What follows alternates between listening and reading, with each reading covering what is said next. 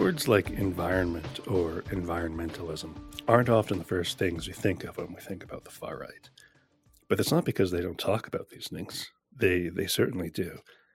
Look back to 2019 and how much issues related to the environment fed into the hateful hodgepodge of ideological justifications for far right terror attacks in Christchurch and El Paso, something that they merged into and has been described as ecofascism.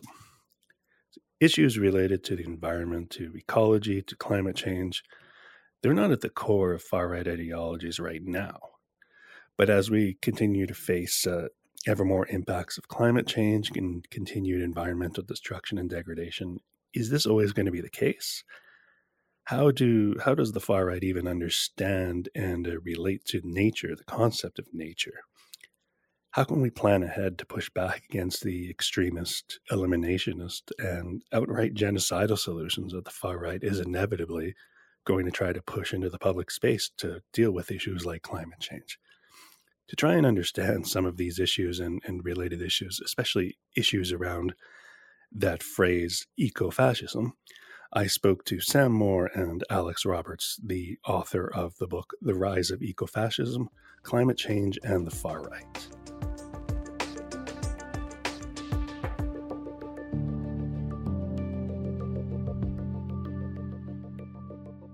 So Sam, Alex, thanks very much for taking the time to chat with me today. Thanks for having us. It's a great pleasure to be here. Hello. Hi. So the first question I have for both of you is, well, it's the kind of cliched question about the motivation of your book. Why did you write your book? Because I kind of have got this question as well about stuff that I've done. But I'm curious why you guys have devoted a book of some urgency to a topic about the far right and the environment, about far right ecologism, and obviously about ecofascism, that even on the far right, even for those of us, all of us, included, it's not something that necessarily dominates discussion about the far right, but it's something that is, something that does come up. So I'm just curious why this book? Why now? Why focus on ecofascism, the rise of ecofascism now? So I guess there are kind of two different forms of urgency involved in the book. One is the form of urgency that seemed to come out of a spate of terrorist shootings. Most famously, that on the 15th of March, 2019, committed in Christchurch, in New Zealand, where 51 Muslims were killed in two separate attacks in there.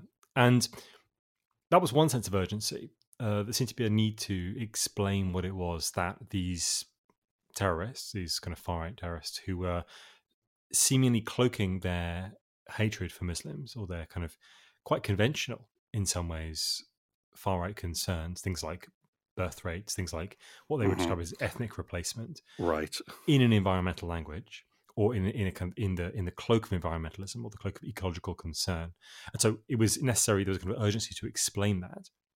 But I think there was also a more pronounced urgency, and an urgency that I'd want to kind of say that we shifted towards in the process of writing the book and thinking about the topic, which is an urgency that consists mostly of thinking about the way in which climate change, not as a single apocalyptic event, not as the kind of event that these terrorist shooters were imagining, because it would be more differentiated, more concretely specific, and indeed more to do with the environment than they were imagining.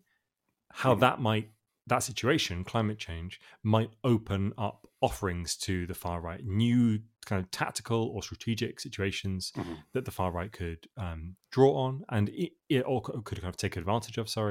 And in doing so, they would be able to draw on the history of what we call in the book far right ecologism, right? A kind of a long and extremely contradictory, multivariate history of the way in which far right actors have got themselves into situations where there is some sort of crisis in the relationship between nature and human societies, or nature and politics, or what have you.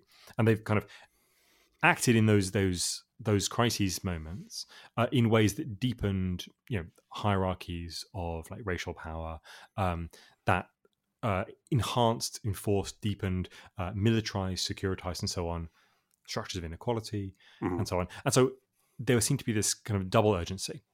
On the one hand, the Right. urgency of addressing and explaining these shooters, and on the other hand, the kind of the longer term urgency of thinking about the far right in climate change as it comes towards us. There's also the kind of problem that we came up with when doing anti-fascism, because we've got like an activist background in anti-fascism, Of that like course. it's quite reactionary, it's quite responsive to what there's a fascist threat or there's some kind of far right emergence, and then there's a response to that threat. And what we want to Hmm. do is try and get ahead of, try and like kind of forecast how the far Right. right would adapt to this new, like kind of a newly precarious world, um, kind of racked by crisis. And so parts of the book, like a good third of the book, we do have a section on the history of far right ecologism, but it's also a lot of forecasting as well. It's your kind of speculative forecasting is kind of a very common practice in kind of political science and investigative research and all different kinds of stuff. And yet, in the anti-fascist sphere, there's much less of it. And so the book is also, like Sam said, in kind of writing in anticipation of a politics to come. And so we're not Hmm. necessarily saying that the kind of futures we sketch out are what's definitely going to happen, but it's really good to have some kind of framework in which we can kind of organize our thoughts, um, Hmm. to respond to whatever it does happen. That's a great way to explain it, because that's actually the sense that that I got reading the book. Was, I mean, as somebody obviously who researches and writes about the far right a little bit too much these days, I suppose.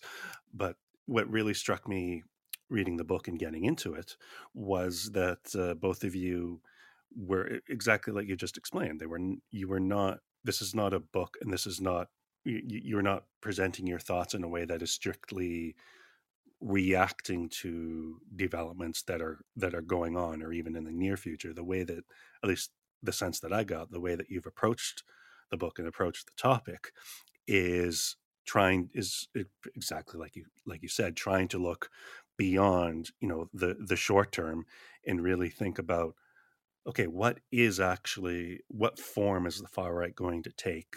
What forms is far right extremism and ideologies, what are they going to take when we are increasingly beset by climate emergencies? And I think it was really stimulating for me to think about that in a less reactive way, because I think we can all agree that when we're writing about researching the far right, we a lot of what we do is reacting to what they are doing. And I think Yeah. that's what's innovative about what you guys have done. And a bit of thinking for myself going ahead is looking even further ahead to what may come and trying to sketch out what things might look like. So, I'd also say that one of the kind of this, I recently had to reread the book because I did mhm, a talk about it. So I would say one of the strengths, kind of looking back on it, we're almost kind of mhm, a year out of publication now, right. is that in order to do that speculative work, we had to develop quite what I would describe as a kind of a deep and like complicated model of the far right, not just in its environmental politics. So Right. we're not just saying, oh, they happen to believe this or they happen to believe that about nature, about the environment, about climate change, Mhm, but actually they have a whole model of society, and we have a model of them that allows us to predict all the different kind of transformations in the way in which we think about in the way in which they think about nature, act in response to nature, and so on. And so I think like one of the advantages of forecasting is that it demands that you have a deeper, richer, more complex model of what you're looking at than you would need to have if you were just describing something that has already happened in this kind of reactive mode. mhm. Yeah, you definitely that's definitely something that comes through, especially in the earlier stages of the book, talking about the history of the far right and its relationship to nature, to the environment, and honestly, a lot of the contradictory ways that the far right relates to nature and the environment. And I think the idea of the far right being contradictory about something in its approach to something is, you know, not a surprise, but in terms of some of these contradictions in terms of the way that the far right approaches ecology, the environment, There's one point that you make in the book about the sort of contradiction on the far right when it comes to climate change denialism. Like you point out, obviously, that climate change denialism runs rampant across the far right or radical right or whatever terms we're going to use, uh, where the far right can believe in climate change denialism, but also at the same time exploit environmental issues for its own benefit. You point out, however, in the book that this isn't exactly a contradiction at at its face, and that these ideas feed off each other. Can you talk a bit more about how the climate change denialism that we generally associate with the right actually can work hand in hand with exploiting the environment and environmental issues for their own benefit? I think it's really important, and people like Andreas Malm have talked about kind of fossil capital and how it kind of is the kind of central driving force of modern uh, social relations and economic forces, and I would agree with that. And we have to think about, I suppose, in terms of denialism, we have to think about how the difference between mitigation and adaptation. Oftentimes, when you see these kind of more governmental far right forces, like the far right in government, they're Mm-hmm. much more happy to talk about adaptations when it involves things like borders and a more kind of intense, rigorous Mm-hmm. policing of kind of marginalized populations, in kind of response to an ever kind of uh, a heating world, rather than the kind of adaptations needed to really kind of blunt this crisis and keep us below 1.5 degrees of global heating. And so um, you have situations where for example, in France, where the preservation of France as a kind of natural landscape, as a nation, is kind of prioritized above all else. And so you kind of have the far right Rassemblement National perfectly happy for like tar sand extraction, oil extraction in Canada to be fed into the EU's energy supply, and yet are completely opposed to any kind of drilling or any kind of exploitation of France's natural resources in the nation itself. And so this kind of manipulation of scale on which we adapt to or mitigate climate change is also really important. There's also the kind of really obvious point about it as well, is that you know obviously the climate crisis is going to affect all of us eventually. There's no way to escape it, and yet in the meantime, the process of becoming more and more in crisis, it is those countries in the global south, in countries particularly precarious, with growing populations and ill-equipped to defend, to adapt to a heating world, are going to face the effects of the climate crisis first. And for Mm-hmm. the far right, that's actually a positive. That's actually a really good thing. It means that you know, there's more of an argument they can make to their own kind of to white people in the global north that we need to defend ourselves against this encroaching chaos, and therefore this set of policies, this set of reaction policies is appropriate. And so denialism is really useful in creating a world in which is much more kind of racially stratified, much more unequal, that kind of thing. That's what really struck me about that when you discuss that in the book is that it allows the racialization of the impacts of climate change, so that in the global north, as you say, the far right in France or wherever else can point to climate change related catastrophe somewhere in the global south and claim that the reason for those catastrophes is because those people, those capital O other, in the global south are, that they're just incapable of civilization or whatever, offensive tropes that they can use and that they can play on. When you were talking, it reminded me, perhaps a bit obviously, of the novel, the Camp of the Saints, in terms of, and Yeah. for people who aren't aware of that, you can or can't look it up depending on how you feel, because even I just a wouldn't wiki. bother. It's not that good a novel. No, okay, I've never actually read it. I'm just thinking of even if you Yeah. look through the Wikipedia description, or I think there have been articles written about the book, because the novel, a French novel from, I believe, the early 70s, and the author of the novel is escaping me, but I think that's okay. You just read the description of how non-white people are described in this book, and it's just like it's just nuts. And I see more and more of that kind of rhetoric, more and more of that kind of language, that approach, if I can even use that word, to relating to the global south, particularly when it comes to potential, actual climate change impacts. Some of those kind of tropes from Camp of the Saints might well become real. So I think what's kind of striking about the Camp of the Saints, and we'd probably put it in the history of Malthusianism, is that the kind of depictions it has of people in the global south, and this is true of what we describe as neo-Malthusianism more generally, the kinds of depictions that it offers are contradictory, even inside themselves. So on the one hand, people in the global south are stylized as kind of like savages who are barely different from the nature they inhabit, right? They're kind of like almost natural objects. And on the other hand, they're actually very highly developed, they're actually very industrious. And the problem then is that they have industrialized or developed in a way that has destroyed their natural environment. And now they're kind of paying the penalty, they're kind of paying the cost. And so you have a kind of a tension here in this neo-Malthusianism between, on the one hand, saying that, okay, racialized people are not civilized enough, and saying they're actually in some ways too civilized. And what we need is a kind of return to like the regulatory structure of nature. And so a lot of the tension in securitization and denialism, which, as you were mentioning a moment ago, we put together in the book, a lot of that tension comes in the tension between notions of civilization and a lack of civilization, and the different ways that like particular concrete aspects of a particular global south societies can be played in different ways at different scales, like Alex was saying. Just one more thing to add. Sam talked about kind of the return of the kind of regulative aspect of nature, and that is very true. But also, we need to kind of keep in mind kind of the legacy of colonialism, legacy of imperialism, which is kind of very underlying a lot of these kind of far right themes.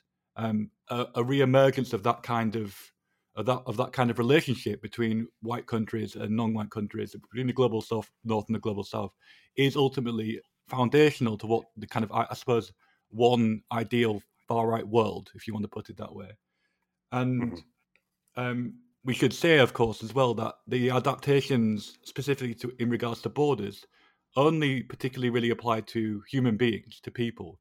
Like kind of the flow of resources, the flow of capital, the flow of kind of technology and all that kind of stuff is perfectly okay to. That's all fine. Yeah. Exactly. And I think that's something we need to keep in mind too.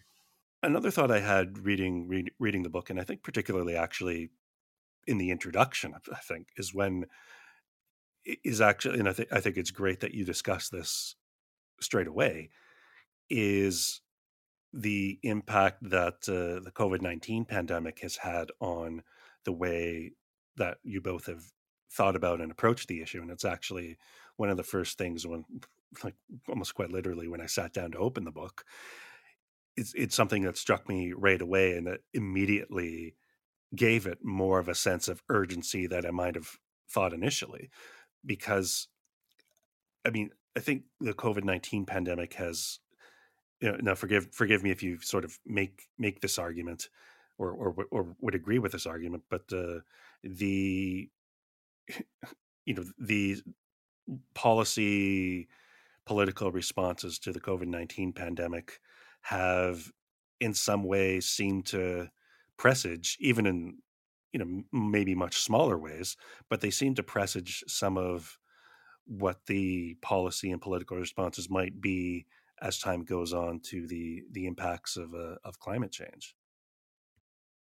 Yeah, absolutely. I completely agree with that. I think that's exactly right. One of the things that the pandemic allows us, I think, now that we've kind of been through it, we've had some sort of experience with the feeling of being governed, and also with the feeling of the different ways that governance has played out across the globe, is we have a much clearer sense, like a much more kind of, visceral sense in our own bodies of exactly how it is that crises are managed, organized, and so on. How their unequal aspects are like forced upon populations. Right, like we have all these things much more clearly now than we did, I think, before. Right. We say at the very beginning that there's a kind of a way of imagining climate disaster as either like a polar bear on a bit of ice floating away from the Arctic, tragic, sad, or as like hot summers, which people seem to find kind of ambivalent. I mean, I think people got over that when it was 40 degrees here in the UK, but Yeah. before that they found that quite kind of peculiar as a thing to worry about. Well, might be a bit hotter. That seems fine with me. Yeah. Or when it gets hot and actually, yes, starts taking people's lives in a way yeah. that people are not used to in a particular country. Well, even then, like there's an unevenness to there absolutely heat is, yeah. deaths, right? Who dies in heat waves? Mostly elderly people. Exactly. And if you don't really care about elderly people, that's like kind of okay with Yeah. you. Anyway, but then we have this third way of imagining climate change, which is the day after tomorrow, right? A giant a giant wave like destroys the Empire State Building. These are our three different ways of imagining climate change, and what the pandemic gave us is just like a very concrete, specific, detailed way of imagining what it is to live through a crisis, and importantly, to be governed in a crisis. Right. I mean, you really see, well, still see now, but especially saw more, over the past 2.5 years, the extent to which borders became so much more concrete and so much more meaningful, not meaningful in a good way, in terms of actual us, in terms of people not being able to cross borders with the ease or frankly the privilege that they've been used to. For those of us in the global north, or those of us I'm from Canada, so being from a country where I'm used to, and I'm well aware of this privilege of being used to just being able to show up in most countries and wave my passport and get in, and then it all of a sudden being something that none of us in more privileged global north countries, something we weren't used to in terms of, I need to pass all these kinds of restrictions to get in. All of a sudden, I'm very much using the bracketed we, we started to experience what it's like for, in some very minor ways, what it's like for those from the global south to try to gain access to the global north. Just these walls were put up, and you really saw how people were very much not used to this sort of thing. I think one of the things that the pandemic also did was expose long long-term changes that we hadn't really kind of registered in a really sharp and well-defined way. So one of the things people like to talk about in 2016 is the kind of the malevolence of the internet, the way in which it was harboring far-right thought, almost as if connecting two computers together via a server was the magical spark that produced neo-Nazis. Of course, I don't believe that. That's not how it works. There was this like understanding of the internet as a kind of a malevolent force. But I think what was changing there was the kind of the composition of our societies. The way in which we have dense societies or kind of fragmented societies, or societies that have been kind of pulled apart, often kind of, I would suggest, deliberately. Wendy Brown writes very convincingly about this in her book called In the Ruins of Neoliberalism. And so we these changes have happened quite slowly over the course of like 40 years. And then you got these sudden, completely unprecedented kind of event suddenly appear, the pandemic, COVID-19, this new kind of threat. And all these things that have been changing very gradually, including those border regimes, including the idea that you can travel freely, or including the idea that you are restricted in your travel, like very harshly. All of those things suddenly come to light. But it's not that they were there kind of because of the pandemic, but that the pandemic simply made visible the kinds of slow-moving changes that were already underway. And I think if there is a kind of urgency to the book as well, like I was saying at the very beginning, there might be a sense that we are moving towards a kind of a way of thinking about crisis, a way of thinking about nature, a way of thinking about politics that tends more and more and more towards a kind of a low-level, far-right kind of way of thinking. And then if there's another kind of sudden crisis, I think it's entirely plausible that that will be exposed in the same way the pandemic exposed, the new structures of borders, exposed, the new constructions of societies.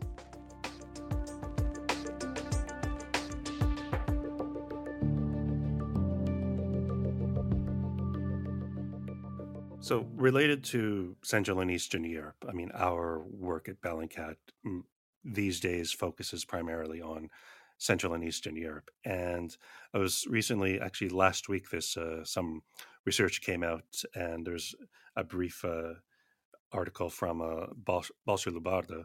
Hi, Balsha, if you're listening, who's a PhD and a researcher and author. I was writing about the environment in the far right quite extensively, not just in the Western Balkans, but around the world. And he points out in this brief report that in the Balkans, and I think he's especially thinking of Serbia here, that politicians there have used what he calls scaremongering in environmental protests, where some far right groups have been involved actually in some environmental protests, even if they're just tangentially involved involved here or there.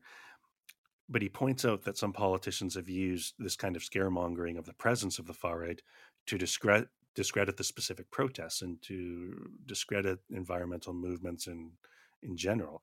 Is this something that either of you have come across in your research writing the book, or just familiar with this sort of thing around the world? Because this sounds like this is a very Central and Eastern European kind of thing, a sort of political technology in terms of trying to discredit an entire protest because of the presence of the far right. But is this something you've come across in your work? I think there's definitely something with a tendency we've noticed, not necessarily coming from, like, I suppose, in more institutional venues, but more from kind of the activist movements, environmental activist movement itself, in that there's a kind of a desire to kind of discover ecofascism within environmental movements, root it out, which is obviously a very worthwhile impulse, and yet it's kind of like we have like close reading of what certain speeches or what kind of certain figureheads say or don't say, in order to kind of brand a whole movement or brand a whole set of kind of actions or direct actions as somehow like kind of crypto eco-fascist, if you want to add how many extra stuff on the end of onto the front of the word fascism as possible. And that's definitely a kind of a tendency that we need to be kind of quite rigorous about as well.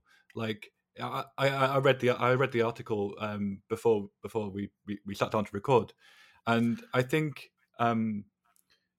oftentimes there's kind of like a kind of a simplification of kind of the forces at play in these kind of situations. Like there's either kind of the central governmental position, and then there's an extreme which is coming in on it, which is kind of I suppose the classic counter extremism view of kind of these kind of political forces.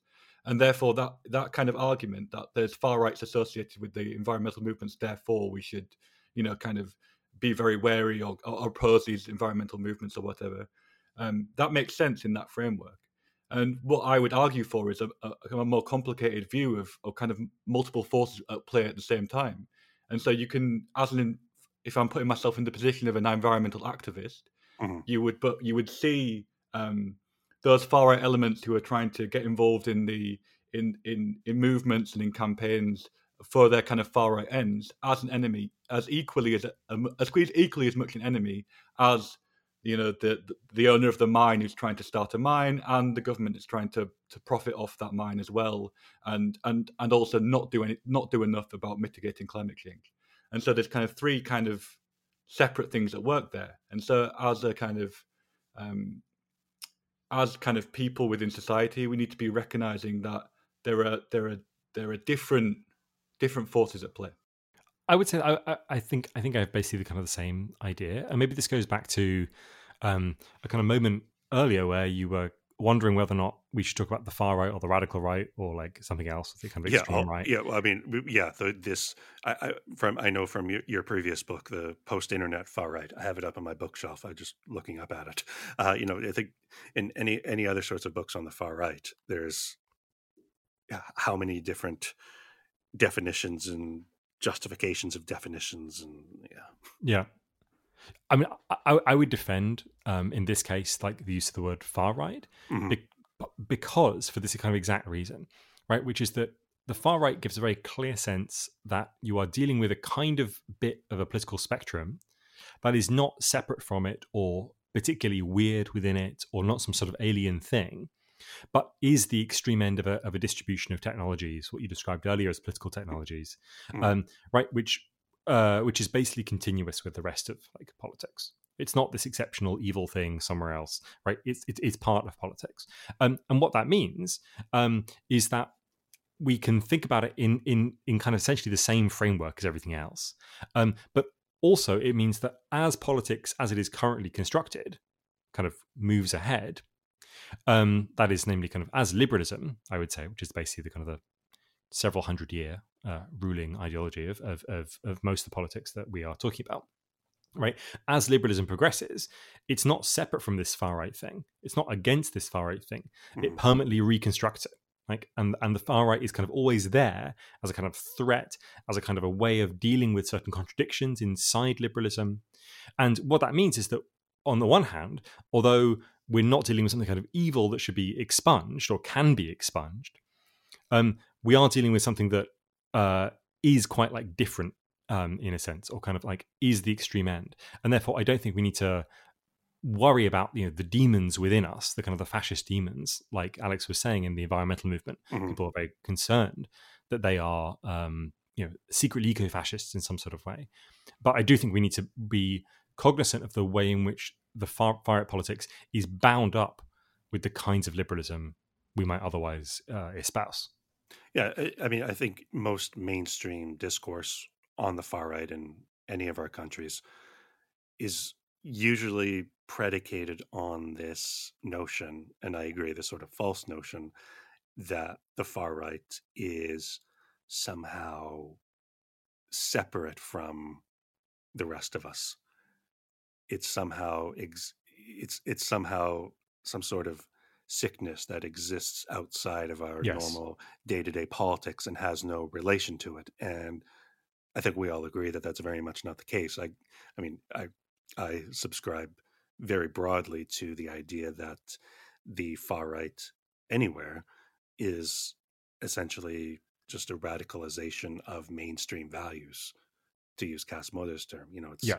It's on whichever part of the mainstream, it's merely a radicalization of those values. It's not something that's been dropped from space. I mean, every far right tendency that we could all spend hours talking about, whether it's like what we've talked about in previous episodes of our podcast, talking about hypermasculinity, talking about anti-LGBT prejudice, talking about far right fight clubs, anything like that. It all, and of course, now far right ecologism and ecofascism, it comes from, it doesn't, like I said, it hasn't been dropped from space. It comes from elements and ideological elements of and values of mainstream society and mainstream politics.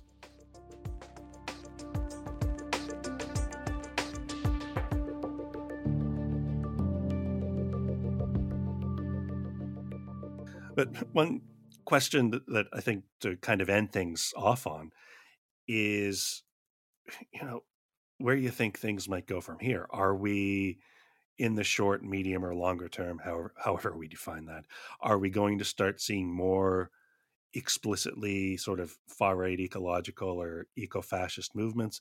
Do you think we're going to start seeing more individuals on the far-right co-opt or start to explicitly engage more in far-right ecologism? And generally, what do you think our reactions, all of our reactions, should be, but also not be?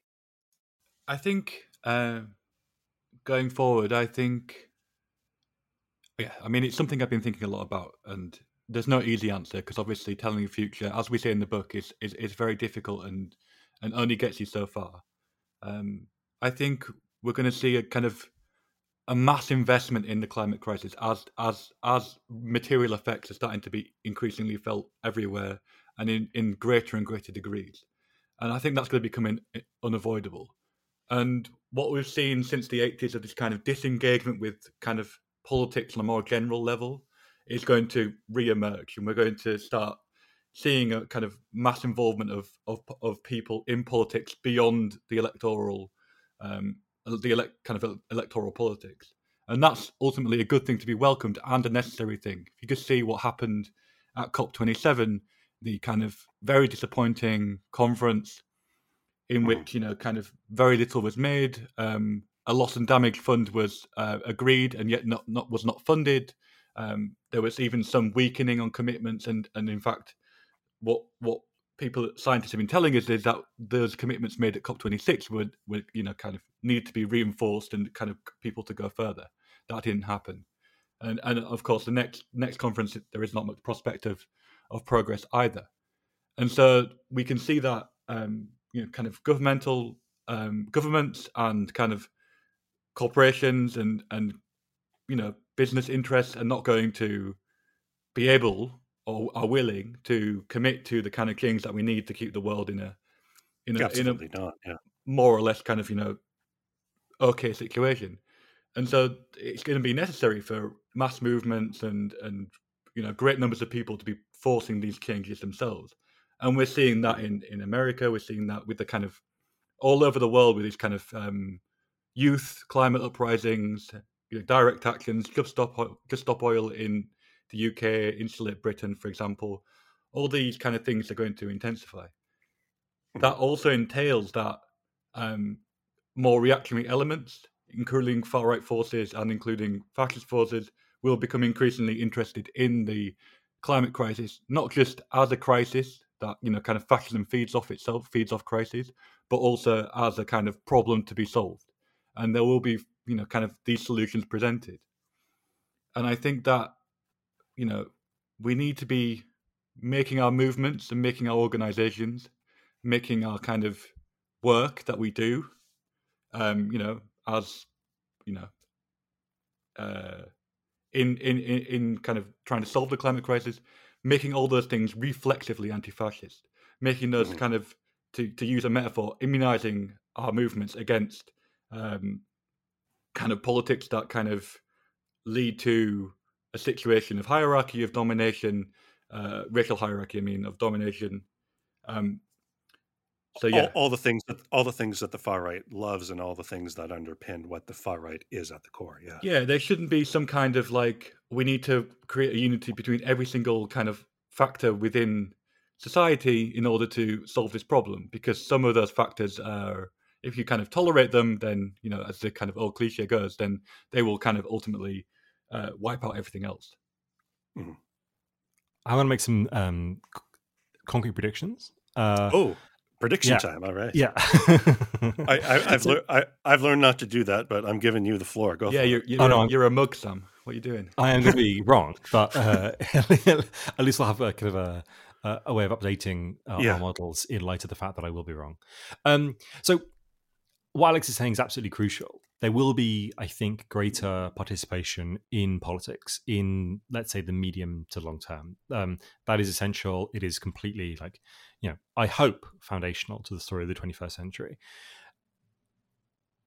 In the short to medium term, so maybe like 10, 15 years, what that's going to look like is people joining movements that are actually quite incoherent, quite chaotic, quite fast moving, quite odd.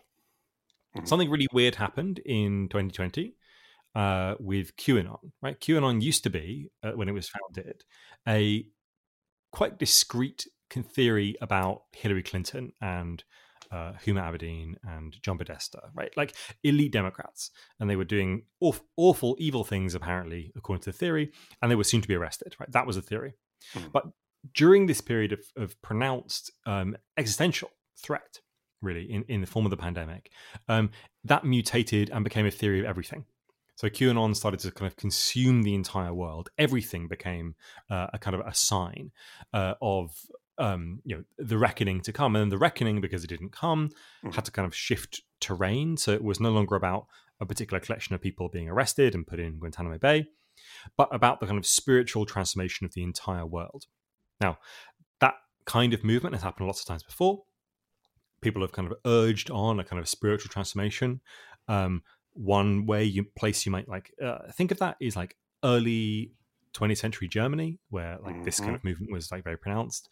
You get the kind of Volkisch movement and so on a few decades earlier as well, which tries to kind of spiritually transform Germany without kind of materially addressing its social contradictions and so on. So it's a dangerous situation. And I'm going to just suggest that I think that these it's like floodwater, right? As cities flood, the sewers flood. And this means that the water that rises up contains loads of like detritus. Like, to be really concrete and disgusting about it, it contains loads of shit. And some of that shit is fascist shit, right? And I think maybe one of the problems I think we're going to have is that we're going to see, as these kind of conspiratorial waters rise, to kind of slightly overextend the metaphor, as these conspiratorial waters rise, we're going to see little bits of like fascist shit floating in the water, and we're going to point at them and be like, that's fascism, and like, this flood is fascism, this movement is fascism. But actually, I think almost certainly these movements that we're going to see, the kind of conspiratorial movements, formed of these newly reorganized societies, newly connected societies, are going to be very contradictory, very chaotic, very fast-moving, very odd. And if we're going to engage with them, I don't think it should be in the way that we would normally engage with a bunch of avowed neo-Nazis who've got, a swastika and a Sieg Heil, right? Like, it shouldn't be that kind of engagement, because that way we will just like lose these people forever. And so I would urge a certain kind of flexibility in dealing with this stuff, even as I would also agree entirely with what Alex said about the need to kind of immunize environmental movements against fascist and authoritarian and racializing tendencies as well. So yeah, that's the concrete prediction, and that's the very complicated strategy. That's a pretty good concrete prediction, and I wasn't expecting you to go from QAnon, which obviously at Bellingcat we do a lot of research on, to shift from QAnon into an elaborate but meaningful metaphor of shit. I was not expecting that, but I think it actually sums it up pretty well. So with that, thanks very much for taking the time to chat with me, guys. I'm wondering if there's anything else about the world of the far right and the environment and ecofascism that you want to squeeze in just now when you've got the time. You should go and buy a book. Yes, go buy their book. I've read it. Some of my colleagues have read it as well. So, I mean, obviously, that's why I'm here talking to you guys, so go read it. Thanks a lot. All right, thanks, guys. Thank you. Thank you for listening to this episode of the Bellingcat Monitoring Podcast. If you want to keep up with what the far right is up to around the world, make sure to follow the Bellingcat Monitoring Project on Twitter @BCatMonitoring and on Bellingcat.com. The Bellingcat Monitoring Podcast is produced by Michael Colborne and Giancarlo Fiorella for Stitching Bellingcat. The music you've heard is titled Glowing Vitality by Dream Cave, courtesy of Epidemic Sound.